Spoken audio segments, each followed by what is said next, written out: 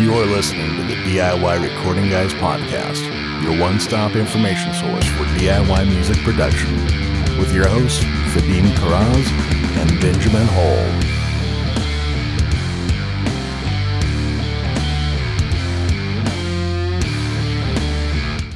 What's up, Vadim? Oh, you meant... I totally failed at that. Here, let's try that again. Well done. Okay. Let's reset. Go. Let's reset. Take 5. Okay. Yeah, we got this. Welcome once again to another exciting episode of the DIY Recording Guys podcast. I'm your host, Benjamin Hall with Dreamloud Studio, here with my co-host, Vadim from Calm Frog Recording. And I wish you wouldn't have oversold our episode like that. Another, what did you say, highly exciting episode? I can't promise that. I don't think I said highly. Okay. I just said exciting. Just plain exciting. Just regular old boring exciting. Okay. Yes, regular boring do exciting. that. I think we got that. I mean, but our listeners, they get excited about the same things we get excited about as well.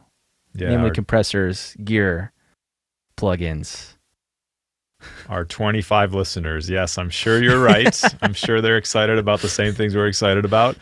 So yeah, I often wonder about that. I'm like, I listen to other podcasts on audio and I'm like, what are we doing? We get so far into the weeds and we're just like listening to guitar DIs day and night. Like, do people want to hear this? At least what do there's the quality people want? content I don't there, know. though. I can't tell.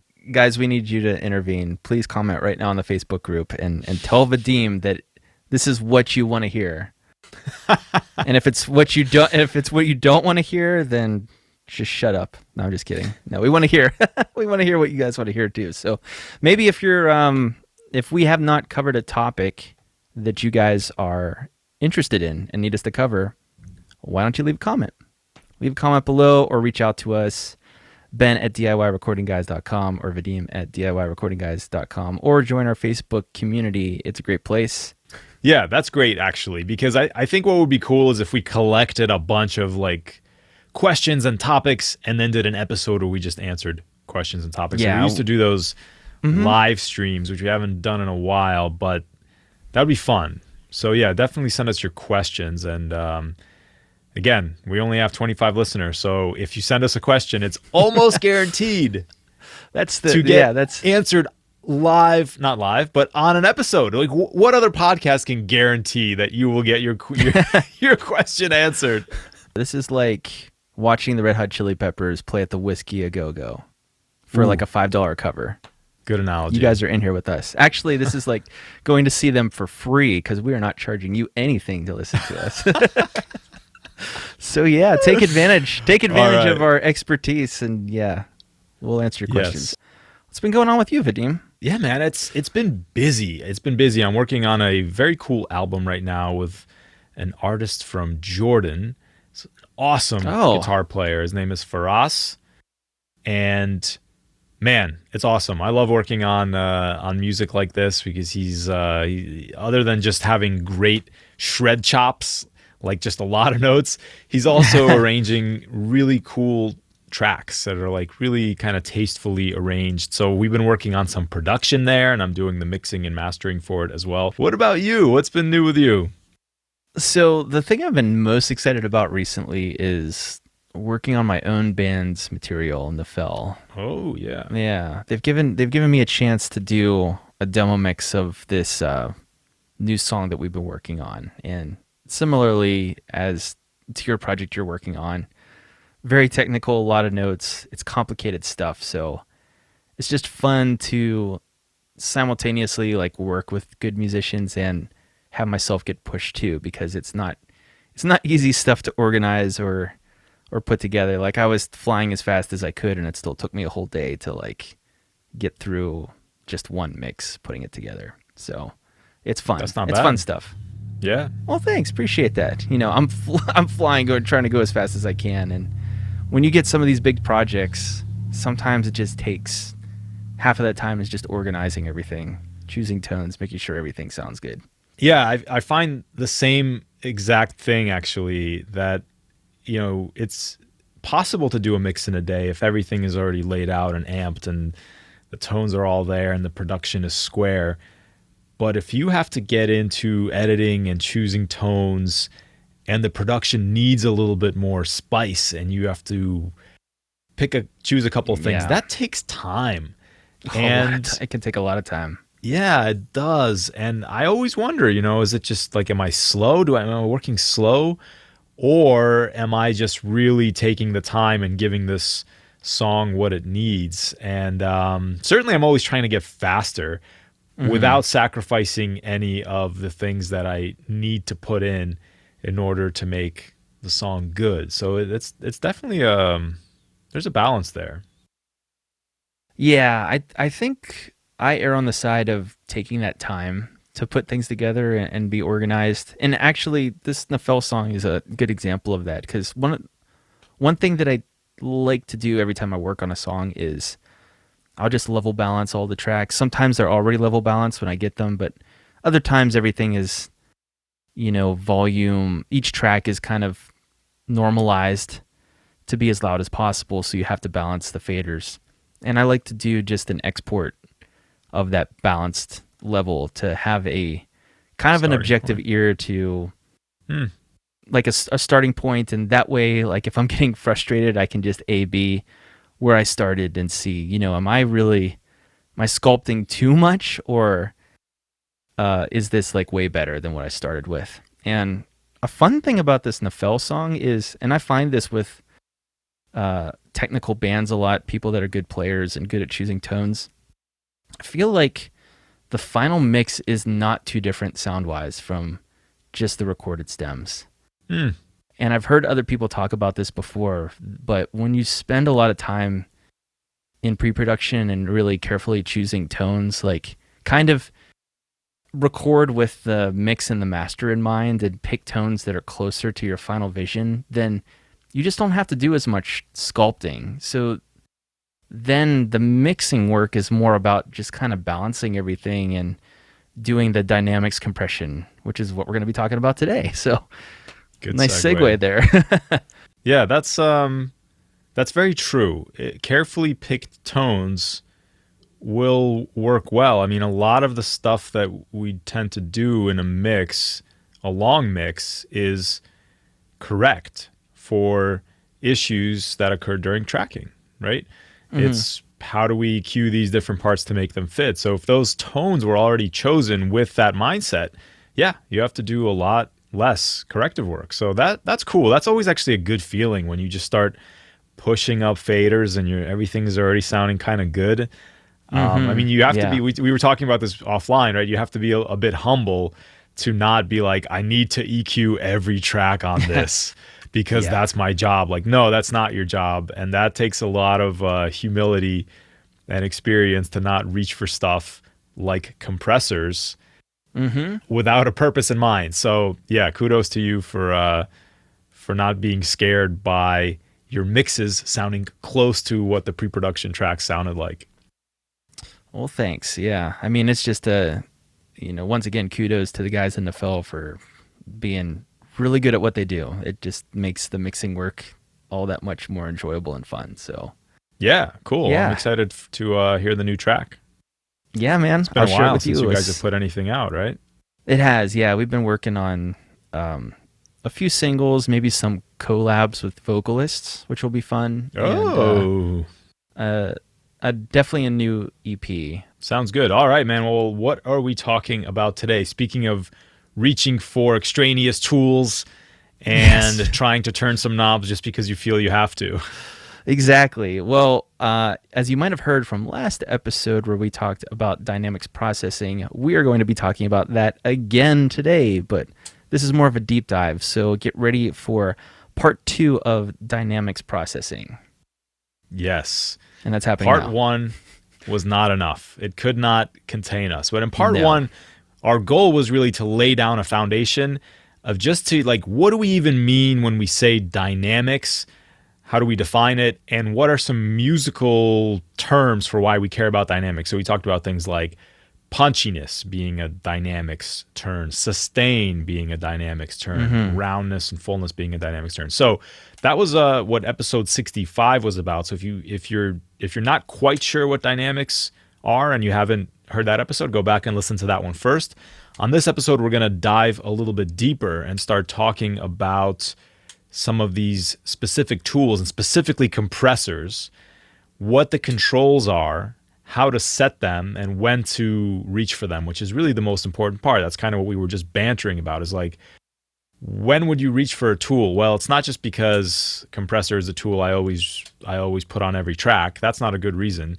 You need to have a good reason. In fact, I remember I was watching some video, I think it was a Nolly video, and he was saying that he tries to make every decision in his production with the mindset of his favorite producer or mixing engineer sitting in the room with him, and him having to do this mental exercise of explaining his decisions to his favorite producer.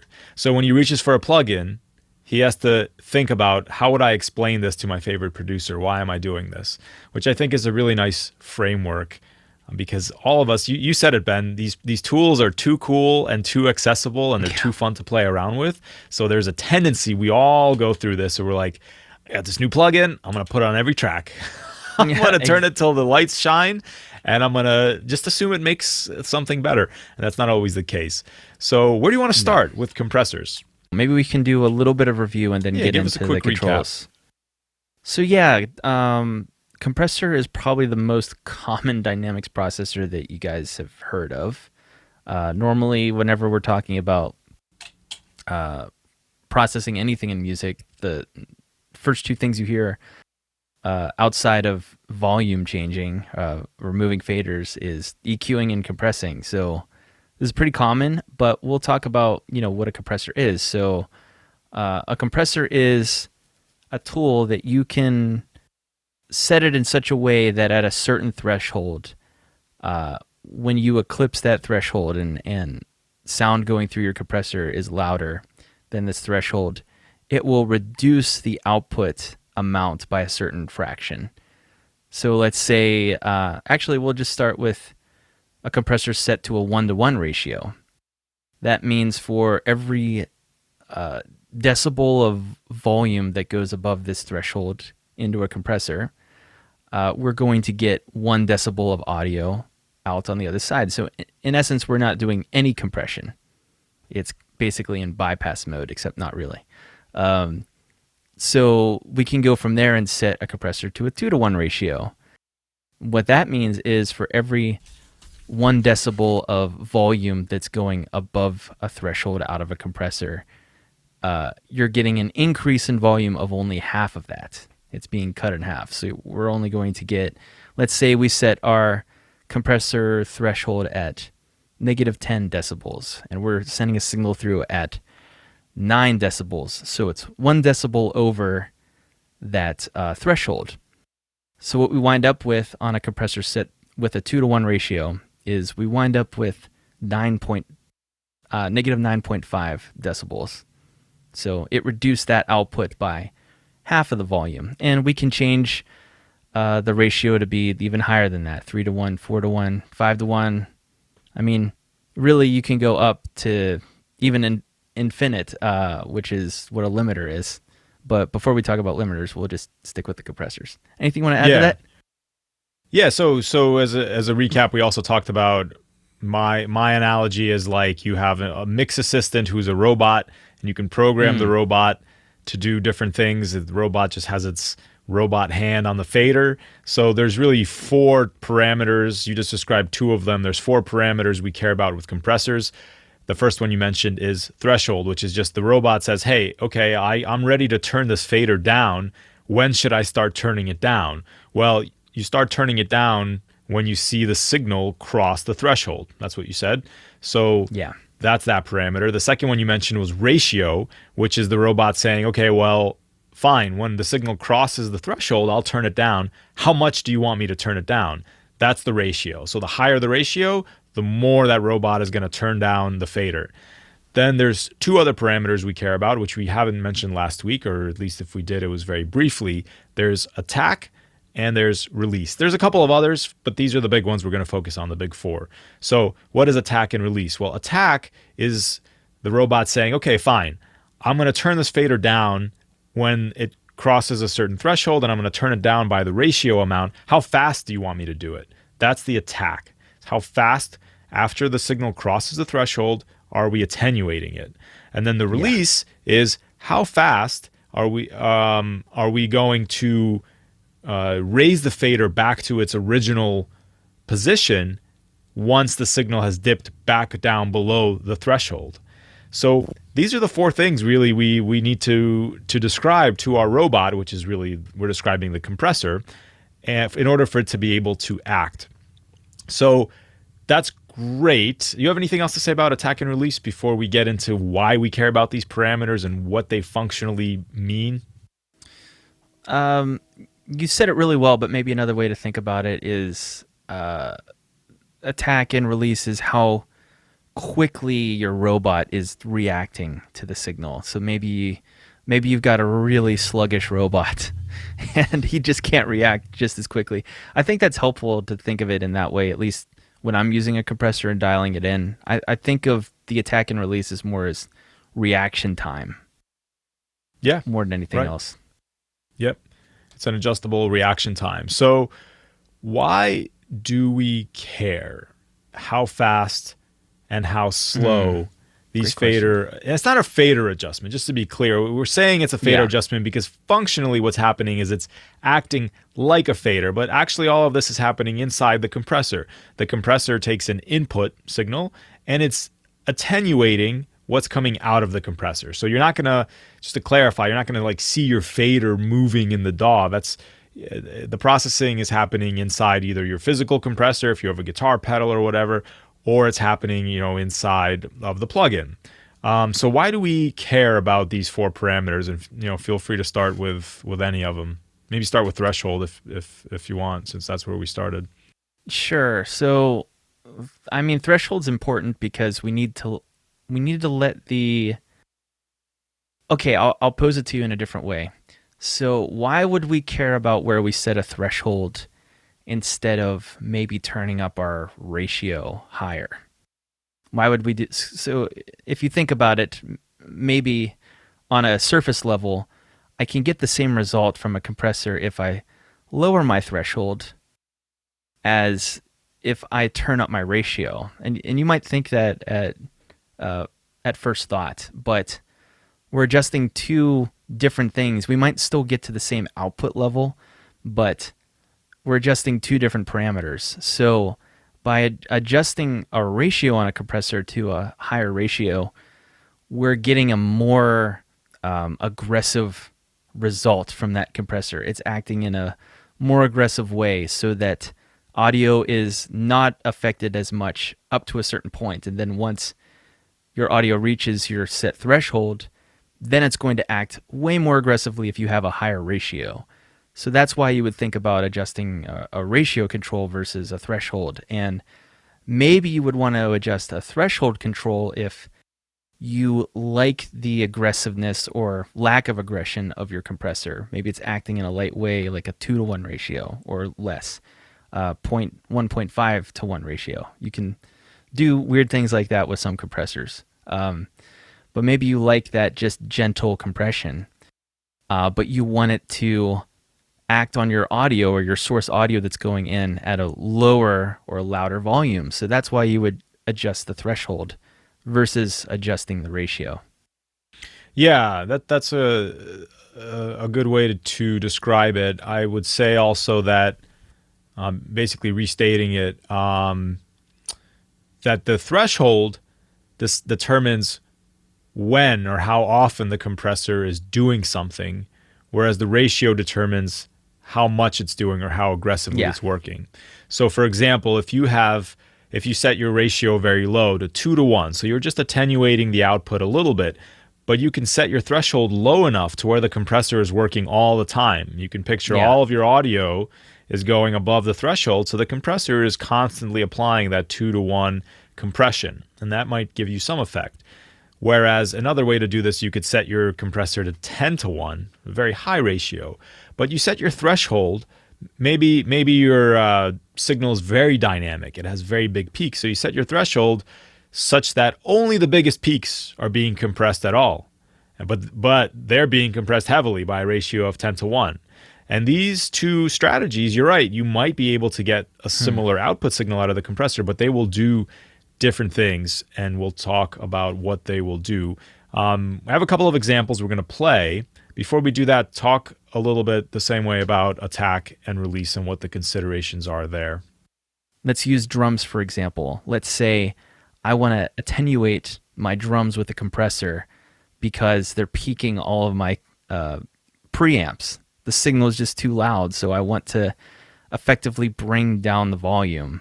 And one way you could do that is just turn down your gain. But let's just say that I want to attenuate them with a compressor. That's a specific effect that I want to use the compressor to get that kind of an outcome. But then in a different way, maybe I want to use a compressor to put on my master bus to react to the music in a way that sounds pumping or that sounds kind of musical to my ears. That just gives a little bit more humanity to it. What do you think about you're kind of jumping to the conclusion there of why we would use a compressor, some reasons why, some cases or scenarios when we would reach for a compressor, which is totally valid, and I think we're definitely going to go there. Maybe it's a good time to get into the example so you can hear what we're talking about, but just at a high level, philosophically, if you have a slow attack, think about what that means.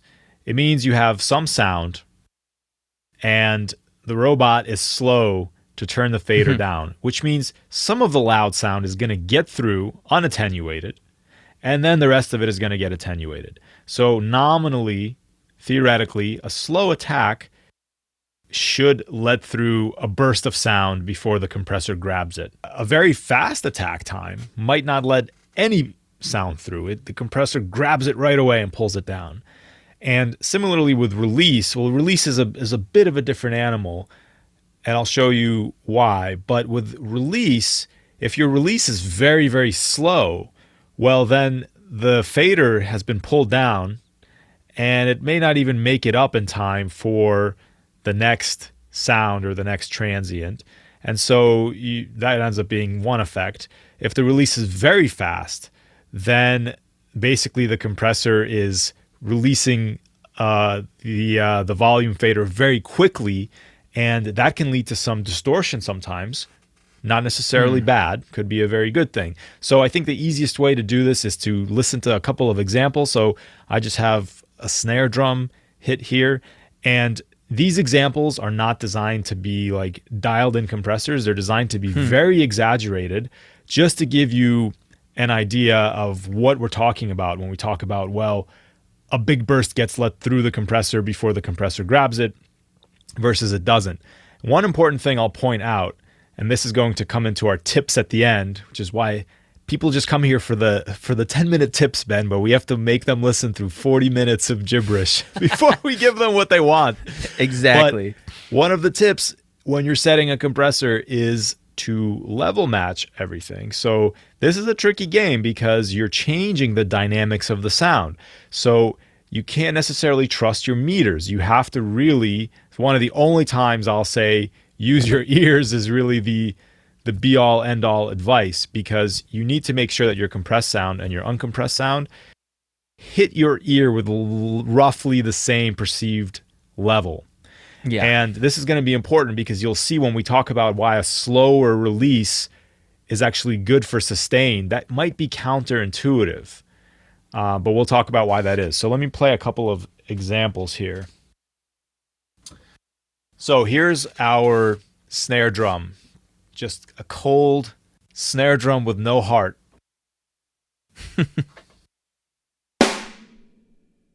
One more time. And visually, if you're watching this on video, you won't be able to see my screen, but visually you can picture what a snare drum hit sounds like. There's a big transient and then a very kind of rapid decay. There's a little bit of sustain there, but not much. Not like a guitar string, right, where it would sustain, ring out for a long time. So I'm going to play that one more time. And then my first example is going to be a fast attack time, a very fast attack time, and a slow release. Okay. And we'll see what that sounds like. Here's a regular snare drum. Here's fast attack, slow release.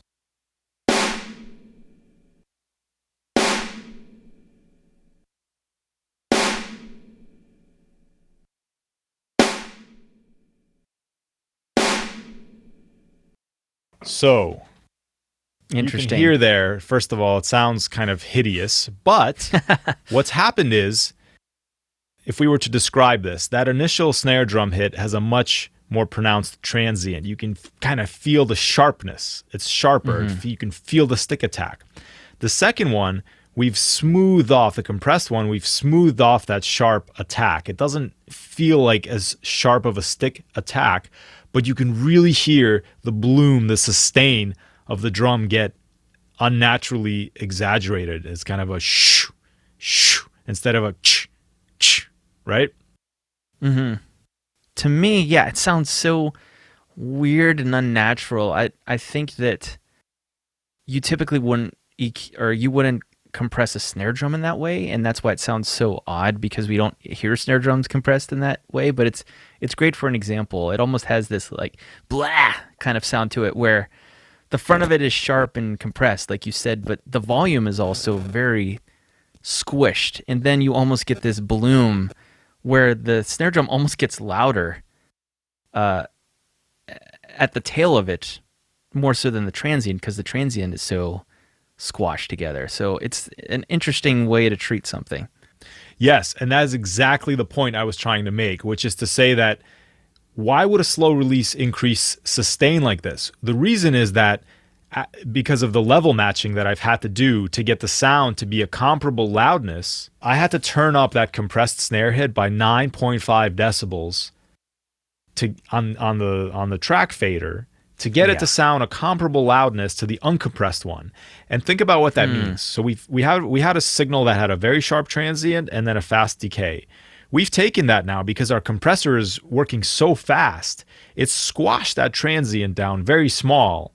And then as it's releasing, I have this kind of more of like a sausage-shaped signal. But what I've taken is I've taken that signal and turned it up by 9.5 dB to get the loudness back roughly where it was. And so what I have now is a bigger sausage-looking thing, as opposed to my initial snare drum uncompressed, which was a big spike and then a rapid decay. So listen to that one more time and listen for two things. One, the stick attack and how sharp that initial transient is. And then two, the sustain. How much sustain is there? How much ringing of the drum in the uncompressed hit versus the compressed hit? And then we'll move on to the next example. Okay. So here's uncompressed. And here's the compressed.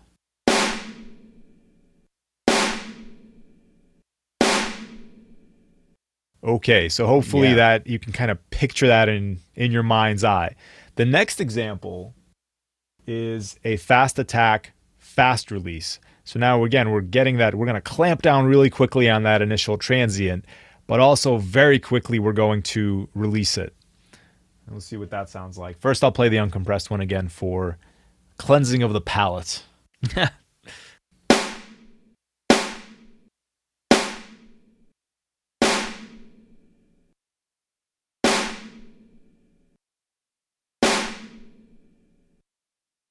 Compare that to the slow release one.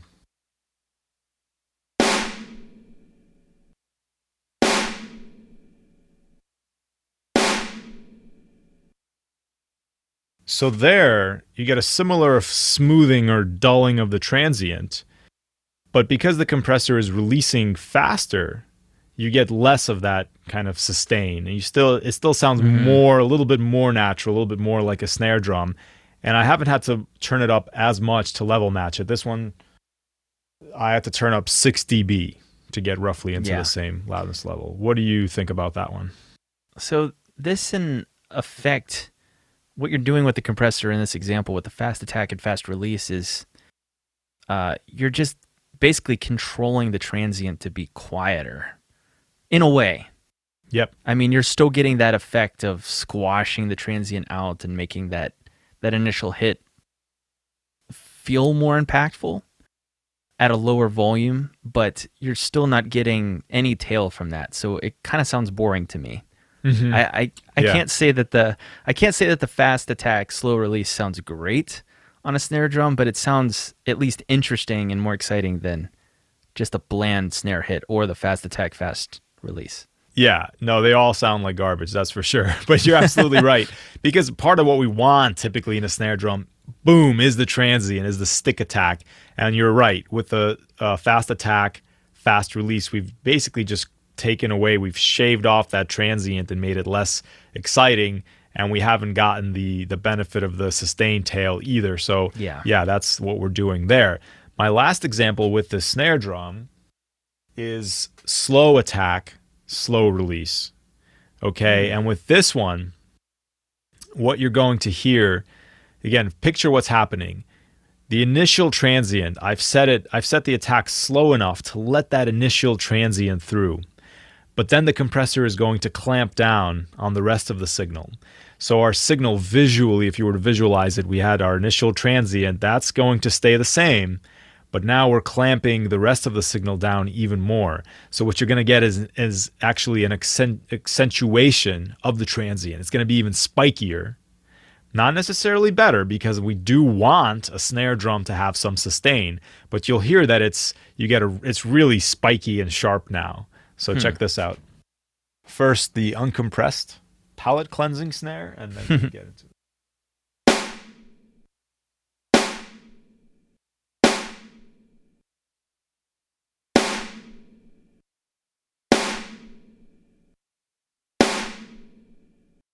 Sounds like a whip. Interesting. Yeah. Interesting. Very interesting. Yeah.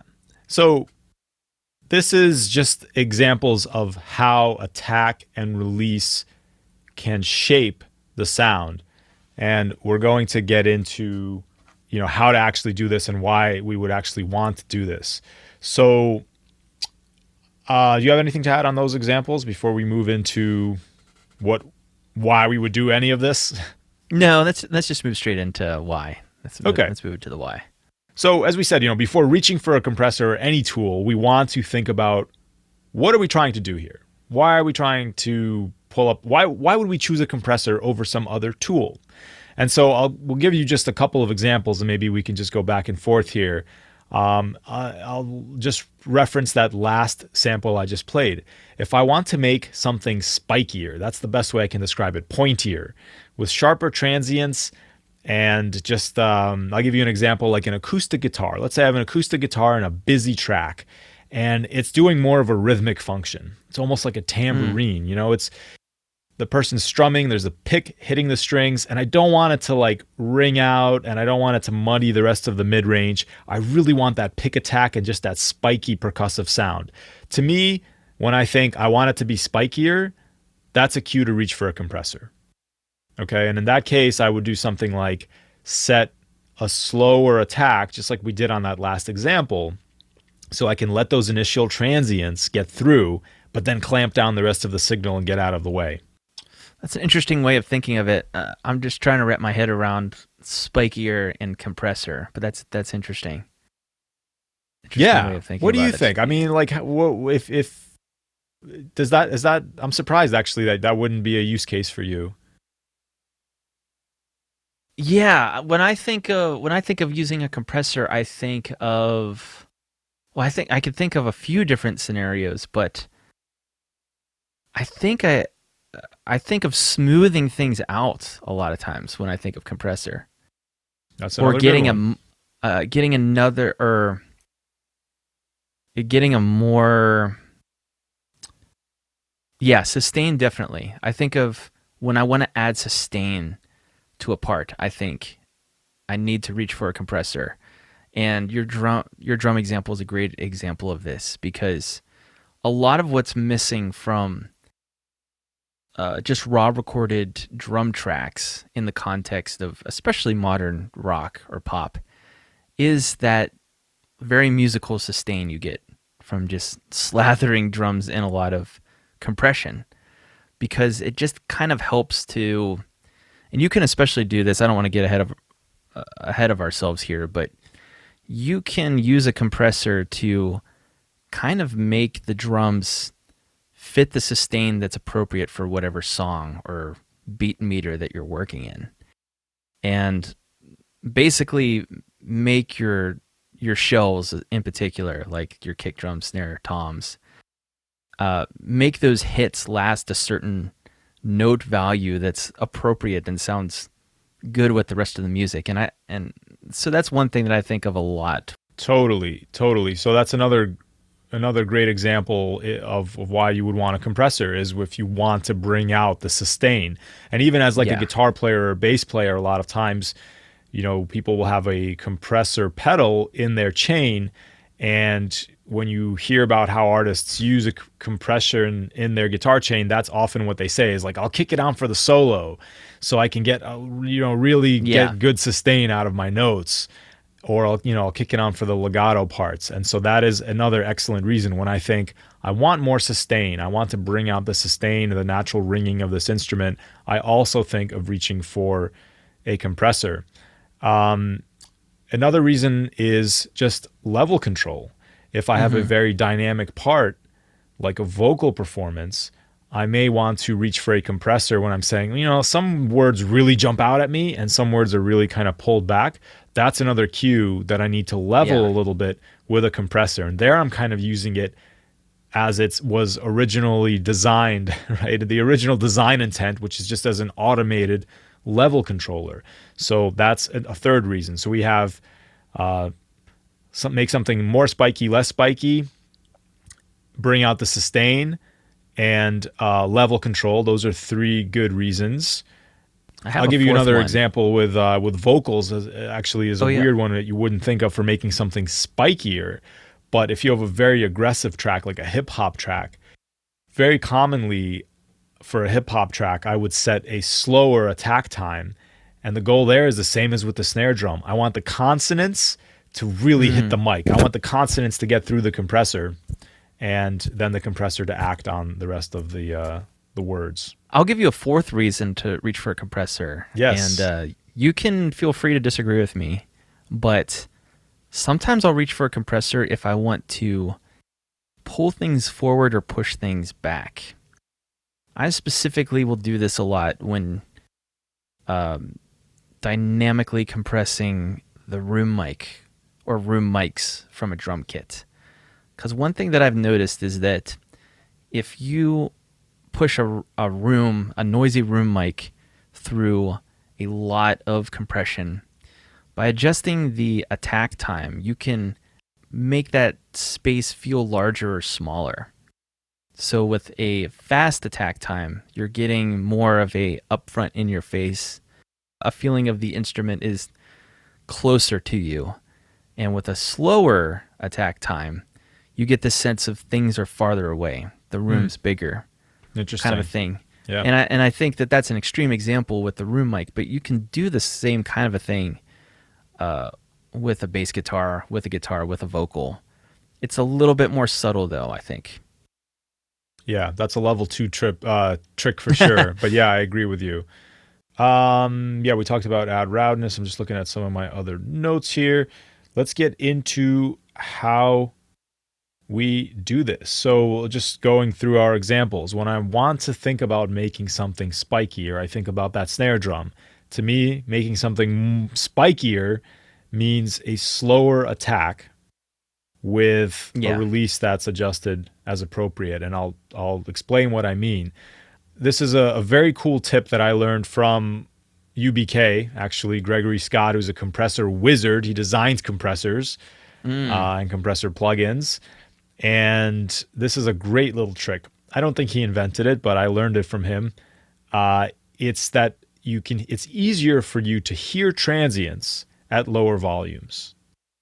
I don't know, I'm not 100% sure on why this is. It could be something to do with the Fletcher-Munson curves, or it could be something to do. There is kind of like a compression effect that the human ear and brain impart on louder sounds. There's kind of like a natural compression that our brain applies. So when you turn something down to very quiet volumes, you can really hear those initial transients spike out a little bit faster. So the way I like to set things for a spikier sound is I start with my attack as fast as it can get, and I turn the ratio way up, like 10-1 or higher. And then I will bring my threshold down until the compressor is really grabbing the peaks, but not so much that it's working all the time. I still want it to be releasing. So I want the compressor to be pumping. and then I turn my volume down on my speakers or my headphones, and then I start increasing the attack time, and you'll hear that transient start popping through. And usually once I get my attack time to where I want it, well, then I can set my ratio to something more reasonable and my threshold to something more reasonable. That's typically my method for how to get something spikier. Interesting. Very cool. I might actually steal that trick from you. So when I go about setting a compressor, the attack time is the very last thing that I touch. Oh, okay. And I guess I'll go into another point of how to make something sound more musical, or how to adjust the sustain on a note using a compressor. And I basically do the same kind of a thing that you do with dialing in the transients, only I'll choose a threshold where there's a lot of the compressor's really working pretty heavily on my source material. And then I'll just play with the release time until I get something that, and it depends on what I'm looking for. If I want a lot of sustain, I'm looking for the release to not come up so quickly. If I want kind of a vacuumy sucking effect, which I don't really look for that often, but if you were looking for something like that, you'd set your release time to be very quick. So your compressor would be pulling away from that material, the source material, very quickly. But to make something sound musical, I'm kind of just listening to how that release is playing along with the rest of the music. So I might even have a metronome on with it, or just pay attention to, what is the meter of the song that I'm playing with. And I can't say that I set that to necessarily be like a quarter note or an eighth note. I don't really think of it in that calculated of a way, but I just kind of set it to whatever feels the most natural as far as that release time letting up off of whatever source material. I mostly am doing this with drums, but you can do it with any instrument. Yeah, and that's pretty much how I do it, and I think what you said there is valid. Specifically, think about what we're trying to do. In my example, when I want to make something spikier, I want every hit to be spikier. So I need to make sure that my release time is fast enough that the compressor has fully released in time for the next spike. Yeah, if it hasn't, then I'm not getting my desired effect. And so oftentimes that means kind of setting it with the song. Some compressors will also have an auto release function, which is a bit confusing, but that's a very useful thing. What that does is it makes the release time faster for a louder peak and slower for a smaller peak. And that can be a cool thing to use as well. But yeah, other than that, like I said, very fast release times they can sound grittier and harsher and like more distorted, which can be cool for bringing out something like if a gritty vocal track or some kind of dirty drum that you want to really, and sometimes that distortion can be cool. It can help things jump out of the mix a little bit. So don't be afraid of that. Not just distorted, but it also sounds way more aggressive to have more aggressive, a fast release. Yeah. And that can be like very cool and like screaming vocals, or like even a very intense like hip hop track where you have like a lot of words. That just sounds really cool to me, where the vocals are just kind of flying at you a million miles a minute. It's you guys got to play around with this. If you haven't done this yet, you've got to try doing these tricks on a vocal in particular with a compressor, because it's amazing how just adjusting these few settings totally bring out a different character in somebody's voice. It's very cool. Yeah, definitely. So similarly with sustain, typically we would, if we talked about how do you get more sustain, there you would want to go with a faster attack time, or likewise if you're trying to control the overall dynamics and the level, well then your whole problem, the reason you want a compressor is because there's big spikes and little spikes and it's a mess. So you want to grab those big spikes early and pull them down. Presumably you would go with a faster attack. And in general, as we said, a slower release will sound more natural. It'll be less obvious that there's a compressor at work. Just picture your slowly moving a fader, it's less obvious what's happening. But if it's too slow, again, you can have the problem of the previous loud sound affecting the next loud sound, and that's when things can start getting the groove. You can lose the groove of the song if it's drums or whatever else. Now that we know what all these components are, I kind of want to talk maybe very briefly about, how would you go about setting up a compressor on whatever source material it is? Do you have a specific method that you use, Vadim, to set all these parameters or a specific order? Well, it really depends on what I'm going for. So my first question is, what am I trying to do? And then I think about, first of all, I have a couple of different compressor tools that I like, as I'm sure you do. I think about what am I trying to do, and then which tool is appropriate for that. And I've spent too many hours sitting there trying all my different compressors. I have a little notebook in which I write down what each compressor sounds like. And so I've learned my tools, which I recommend you do. So first thing is, what am I trying to do? Second thing is, which tool am I going to use? And then how I set it, whether I set the attack first or the release first or whatever, really depends mostly on where I'm going. But very often the attack will be the first thing I set, which is interesting because it's the last thing that you set. But the attack is usually driving what I'm trying to do, whether it's a fast attack or a slow attack. And then from there, I will say that with everything else. No, that makes sense, and that's valid. I will say the caveat to my method is I always have a specific method that I set my compressor no matter what I'm doing with it. Okay. But I always start with my attack and release at the 12 o'clock position, just so it's kind of a more neutral. And what I'll typically do is I'll set my ratio first and then start messing with the threshold. And then I'll see based off of how the music's being affected at that threshold, I'll start adjusting the ratio. Do I want more compression? Do I want less compression? And then I'll kind of fine tune my threshold, and then from there I'll adjust the release and attack. But that's just kind of my way of doing it. There's no right or wrong way. Just as long as you know what you're doing. Yeah, cool. All right, so a couple of quick notes here towards the end. We're wrapping up here. Just rapid fire. If you got any, feel free to jump in and add them. Sure. First thing I'll say is a distorted guitar amp is already the most aggressive compressor that's ever been invented. Yeah. So if you're compressing your distorted guitars, why? Right? Why? There could be a reason. There could be a reason. Why? What's your reason you would do it? So, am I jumping ahead here? But I limit my guitars a lot. Oh, okay. Which is, as we learned earlier, that's just limiting is basically an infinite compression.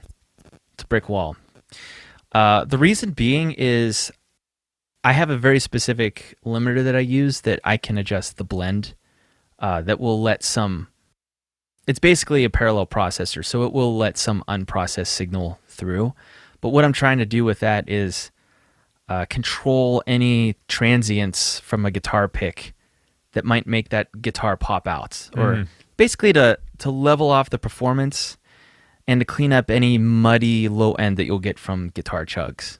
That's why I tend to... So I will limit heavy distorted guitars, but at max I'm doing maybe 3 decibels of gain reduction, and most of the time I'm doing 1 or less. So I'm just touching the peaks, basically. Touching it to rein it in. Good reason. That's all I'm saying is you got to have a good reason. Don't just pull them up. Dynamics are generally a good thing. When we pull up a compressor, we're affecting the dynamics. When I recorded a real piano once. It was the first time I had ever done it, and I mic'd it surprisingly well. And I remember I just was like playing around with like trying to compress the piano, and finally I bypassed all of the compression. I was like, this piano sounds good. I like that it's dynamic. It works well. Like, what am I doing? So dynamics can be a good thing. So don't pull up a compressor on every track. Going along with that too. I've noticed that some vocalists are really good at controlling the volume of their singing voice. Yeah.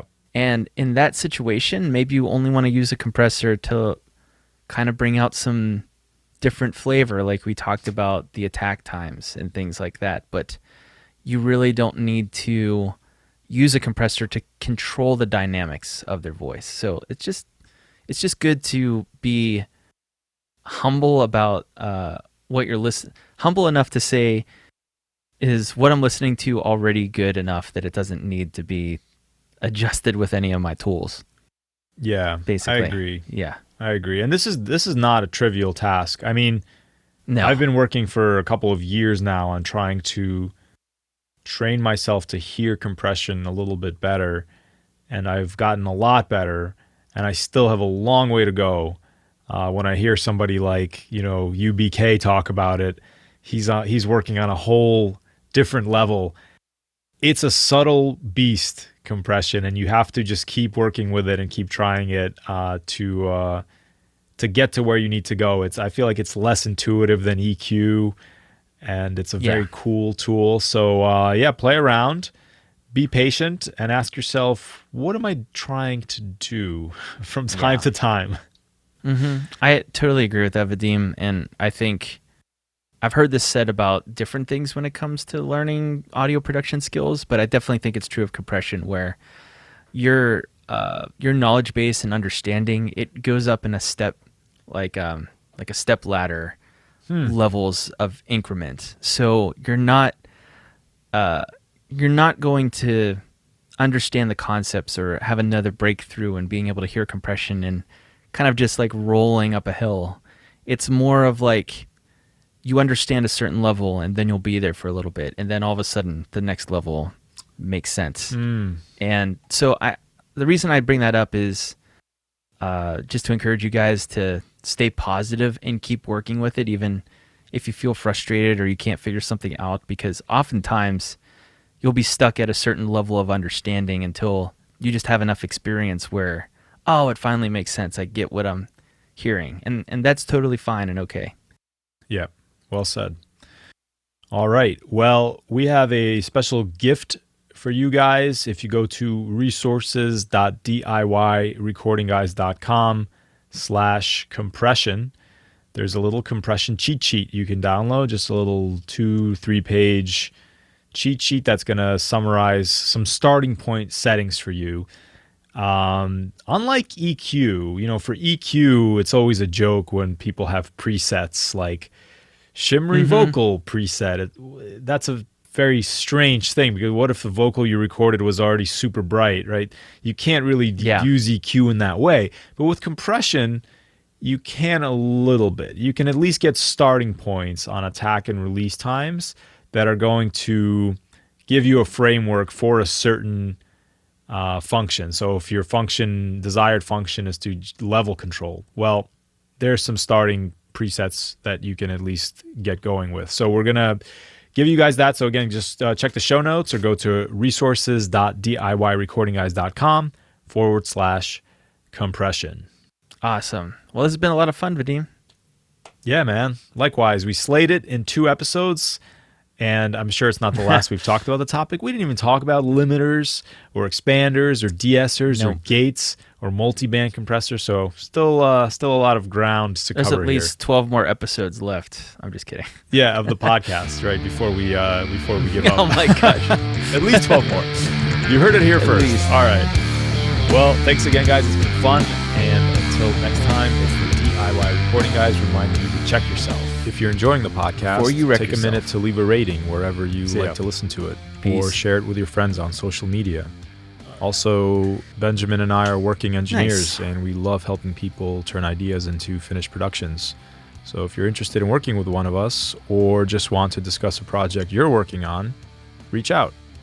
You can find my work at calmfrogrecording.com. Get me on Instagram at calmfrogrecording, or shoot me an email, vk@calmfrogrecording.com. And you can check Benjamin's work out at dreamloudstudio.com. Hit him up on Instagram at dreamloudstudio, or by email, ben@dreamloudstudio.com. And finally, join our Facebook group to engage with a whole group of friendly, like-minded people who are interested in DIY recording. Just search for DIY Recording Guys on Facebook. Thank you so much for listening and for your continued support. I'll see you next week.